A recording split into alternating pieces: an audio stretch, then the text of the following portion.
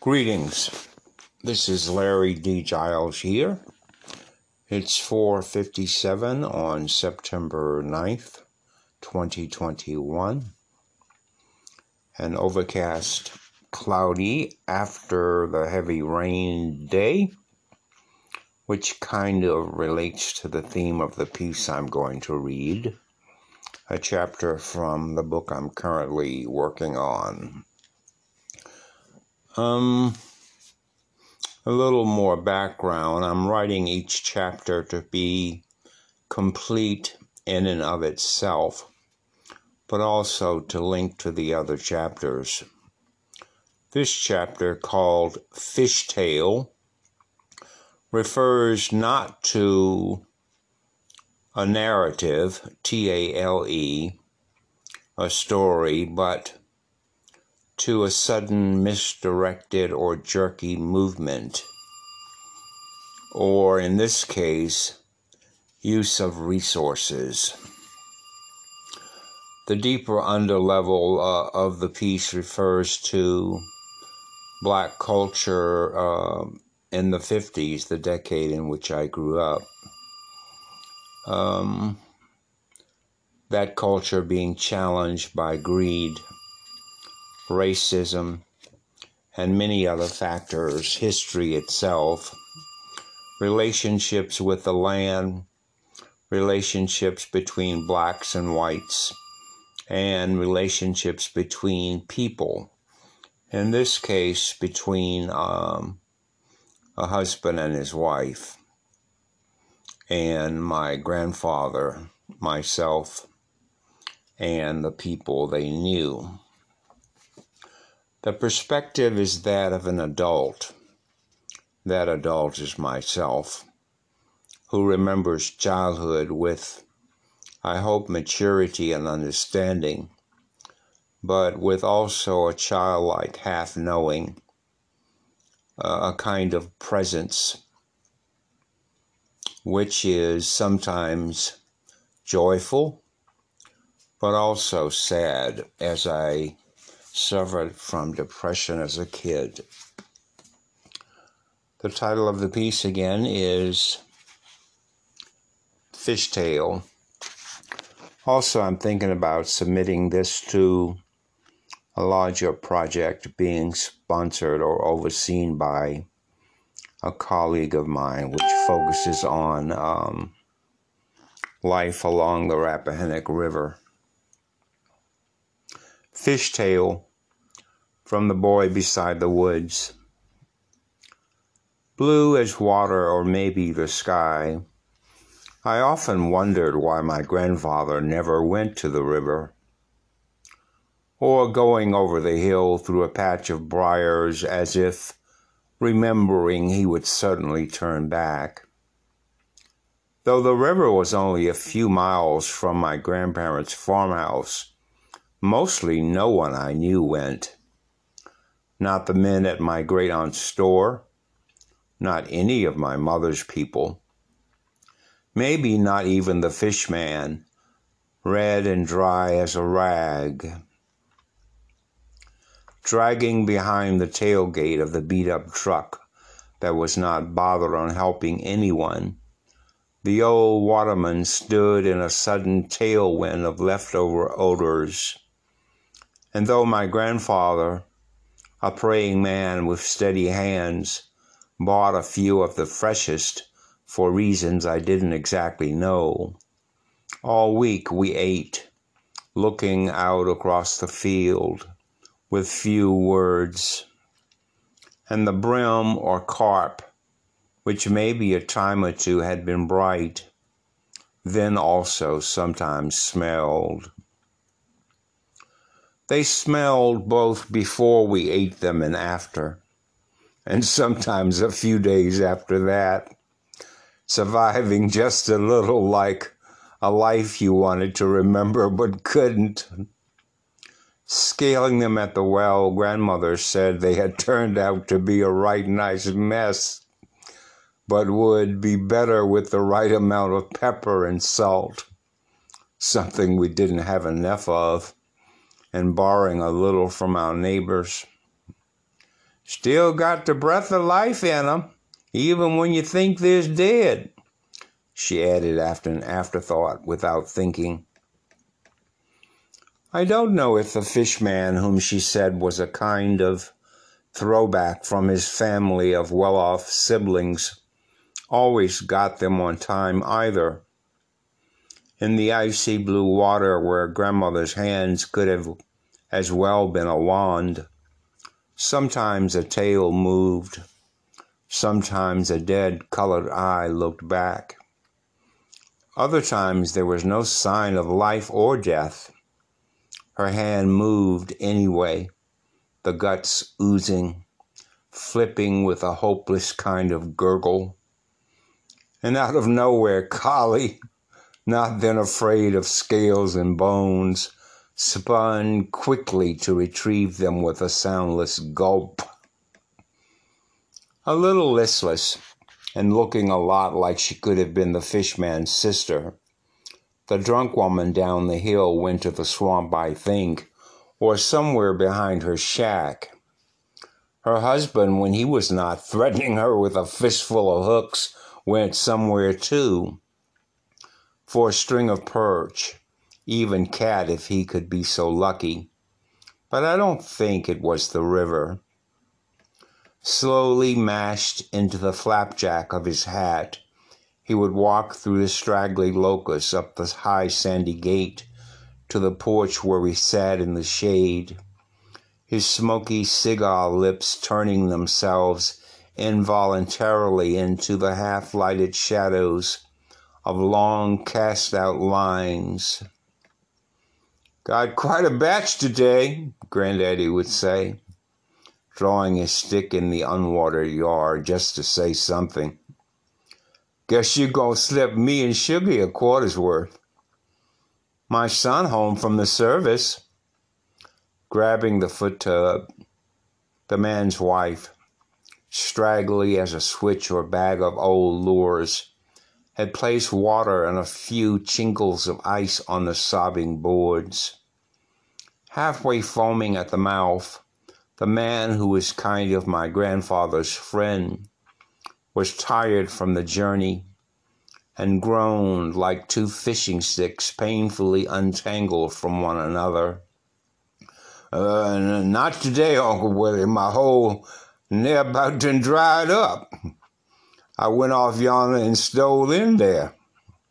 Hope they don't put me off yonder somewheres."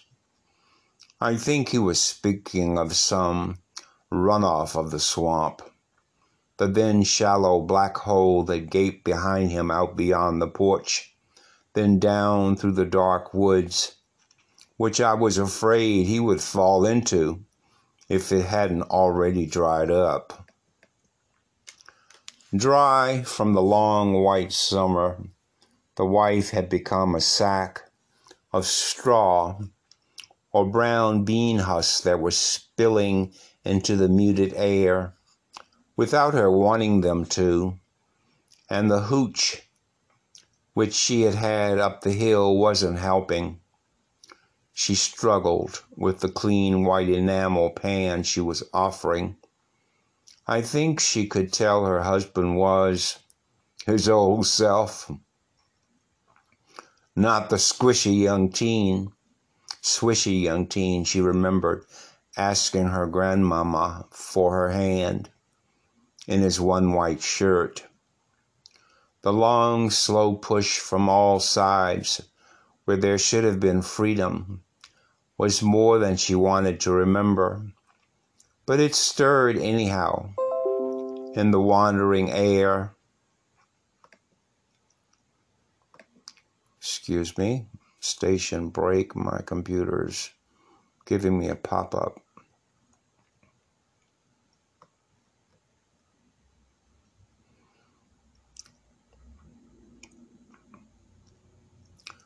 But it stirred.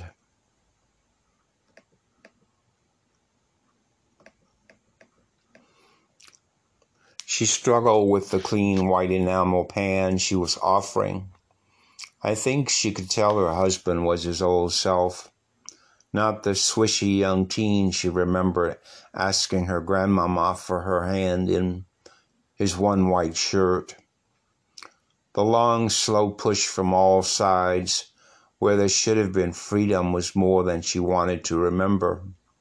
But it stirred anyhow, in the wandering air somewhere between here and there. The depression my father often spoke of when there were no shoes. The war maybe my uncle barely missed. The long Jim Crow trip to nowhere. She didn't know the term, only the twinge of a nigger smell she could sometimes roll around like the words of a ghost between her parched lips. The parts of their life that had no name and were not in books, where the water dripped reluctantly under rusty hooks and chains and poked into the sides and knotty groins of banks already sucked dry. Her red skin, a singular fire barely teeming under an old pan of hope. If she turned her slack hips and her breeches to think, maybe she still loved him. "Woman, put on some clothes," he said, slipping the blade into the soft white belly. Alone, and even more thin and scarce, the woman who looked like one of the Indian women I had seen in books pulled the chair out near the tub for the fisherman to marble from, which he quickly jerked from her tattered reach and placed where he wanted on the ground.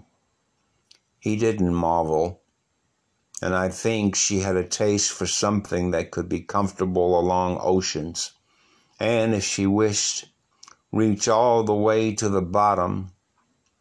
Up on the boards above a singular fern, wanting to beautify the porch, one of the dead fish managed to move in the icy water.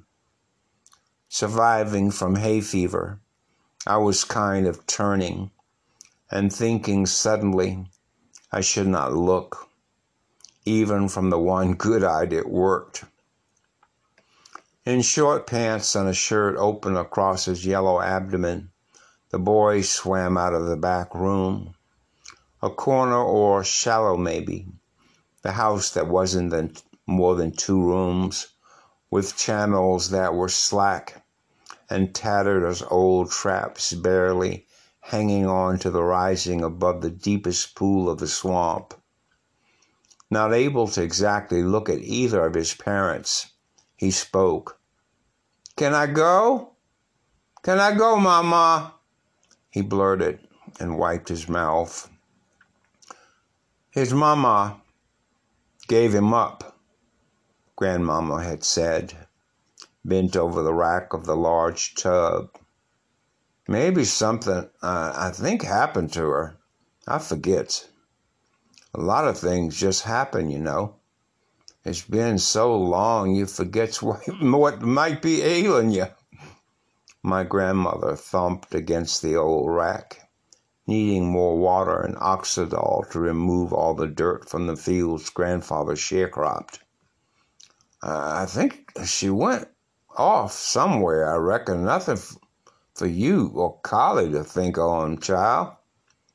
Maybe somebody took her. It was right much taken back then, as I remember. Right much commotion, too, about the boy when he went down yonder. Been there since he was a teensy little minnow thing.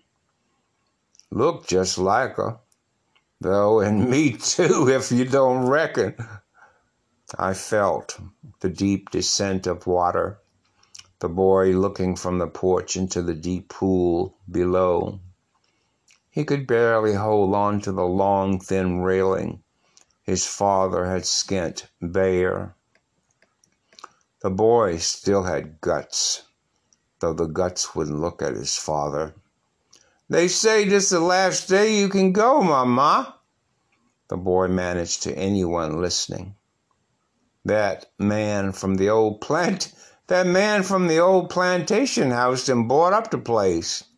I want to go. I don't want to go to the river. I gotta go, the boy again insisted, still more telling my grandfather than the man in the pillaged hat.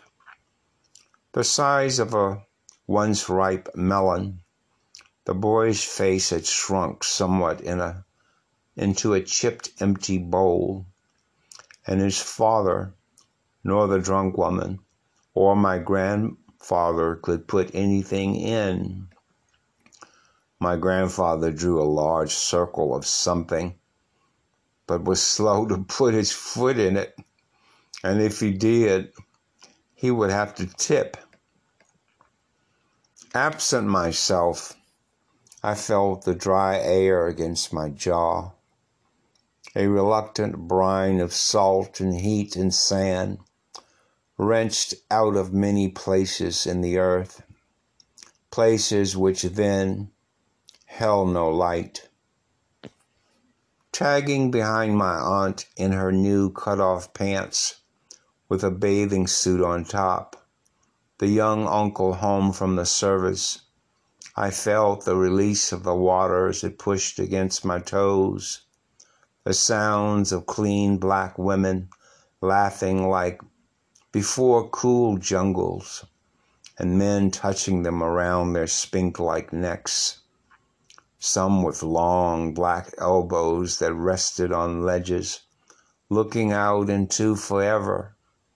The air before the beach restaurant was going in and coming out like something new was breathing, and the women's bracelets glittered. The brown, full lips of their husky lovers pursed for possibility. A little after my parents separated, and I stayed a lot with my grandparents. I had gone once with my uncle when the tide had stretched out. The shells of many things, shiny and fresh and glowing for the picking, even if you weren't happy. Down from a floating cloud, I found, one nice lady said, an arrowhead under my knee, and kept it whole and soft in my hand. Water between my toes. I was almost forgetting my mother lived in another house, my father's long trench coat blown away in the wind.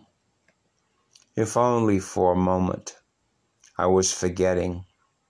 I didn't know where my little brother was, and maybe he did not even like me, and the new parents I seemed to be gaining were both good as bobbers and strange sometimes, and far away as the land across. I gazed randomly into Drunk Woman's pool, but there was no place to go. Dryness, no water. The strangeness I had felt other places as well. Our black neighbor sitting on a basket before the white family's house where he mysteriously lived across the field, I think in the attic alone. He had driven the white children to the only school of more than 2 rooms or something, but there was no longer a family bus, and the county had made new arrangements. Across the long cornfield, which also belonged to the neighbors, as did the small, isolated bungalow my parents rented on the dirt road, the huge, sometimes spooky house where my cousin, whom I didn't know was my cousin, lived with her mother, and kind of crazy grandmother with a portrait of an old white man in the back room hanging wet-eyed under some clothes. Let's say the beach gonna shut down today, the boy pleaded before the black hole that was quiet and still. To hear this, the uncle I admired, though I didn't often see him, would have sunk like a clean brown stone in the receding current. He loved the beach, the few times I think he went, and the man who ran it. All hours, he had said, strutting with his chest full and high. And then even from California, where he had gone to live and serve his country, when many didn't want him, he or any of us never went again. Though there was a hole or something, I think, in the back of the flatlands not far from the Bullneck Road, near my grandfather's house, so secretly tucked into the hanging trees, only an old man with a long history like my grandfather could find it. But with no car, it was often much too far to walk. And grandfather said sometimes the man who owned the land could be a little funny. I guess a couple of times he and I went anyway, because my grandmother could cook a lot of potatoes, too many, and Granddaddy could catch a whole grass bag of fish. We toted them as though they were the last gift on earth, and even in an entire continent. A little nervous, the old white man had seen us and would call the law, the one whose land stretched for several miles back and forth, and still wasn't sure we should touch the water. Was he the one buying the colored beach? I didn't know, and I soon forgot the thought, and maybe even the river, wondering if my own daddy was coming to see me, and if the ones I loved would be talking about my mother or her father, who maybe didn't exist, or a grandfather whom she wouldn't say much about, lost in history. "Nah, you can't go nowhere, boy," said the squashed hat. "Get your little white ass back up in there." My grandfather gave up drawing for a prayer no one could hear. Something, I think, about Jonah and the whale, and I stopped remembering the beach, and maybe even my uncle in service. The drunk woman, maybe sobbing, may have thought of the water over the cliff from the shack, or what was left of it, anything that could cool the burning throat and tongue. But she said nothing. Under my tongue, I think, the spit stung, and the black man who looked like a white man and had been her first true love, and the admired elder of my father, caught the one swimming fish in his large hand and squeezed it till it foamed out the last drop. Thank you for my attention, your attention rather. This piece is somewhat lengthy, and as you probably know, it's hard to record a longer piece without some sort of challenge, but I appreciate your attention, and I like this piece very much. Thank you.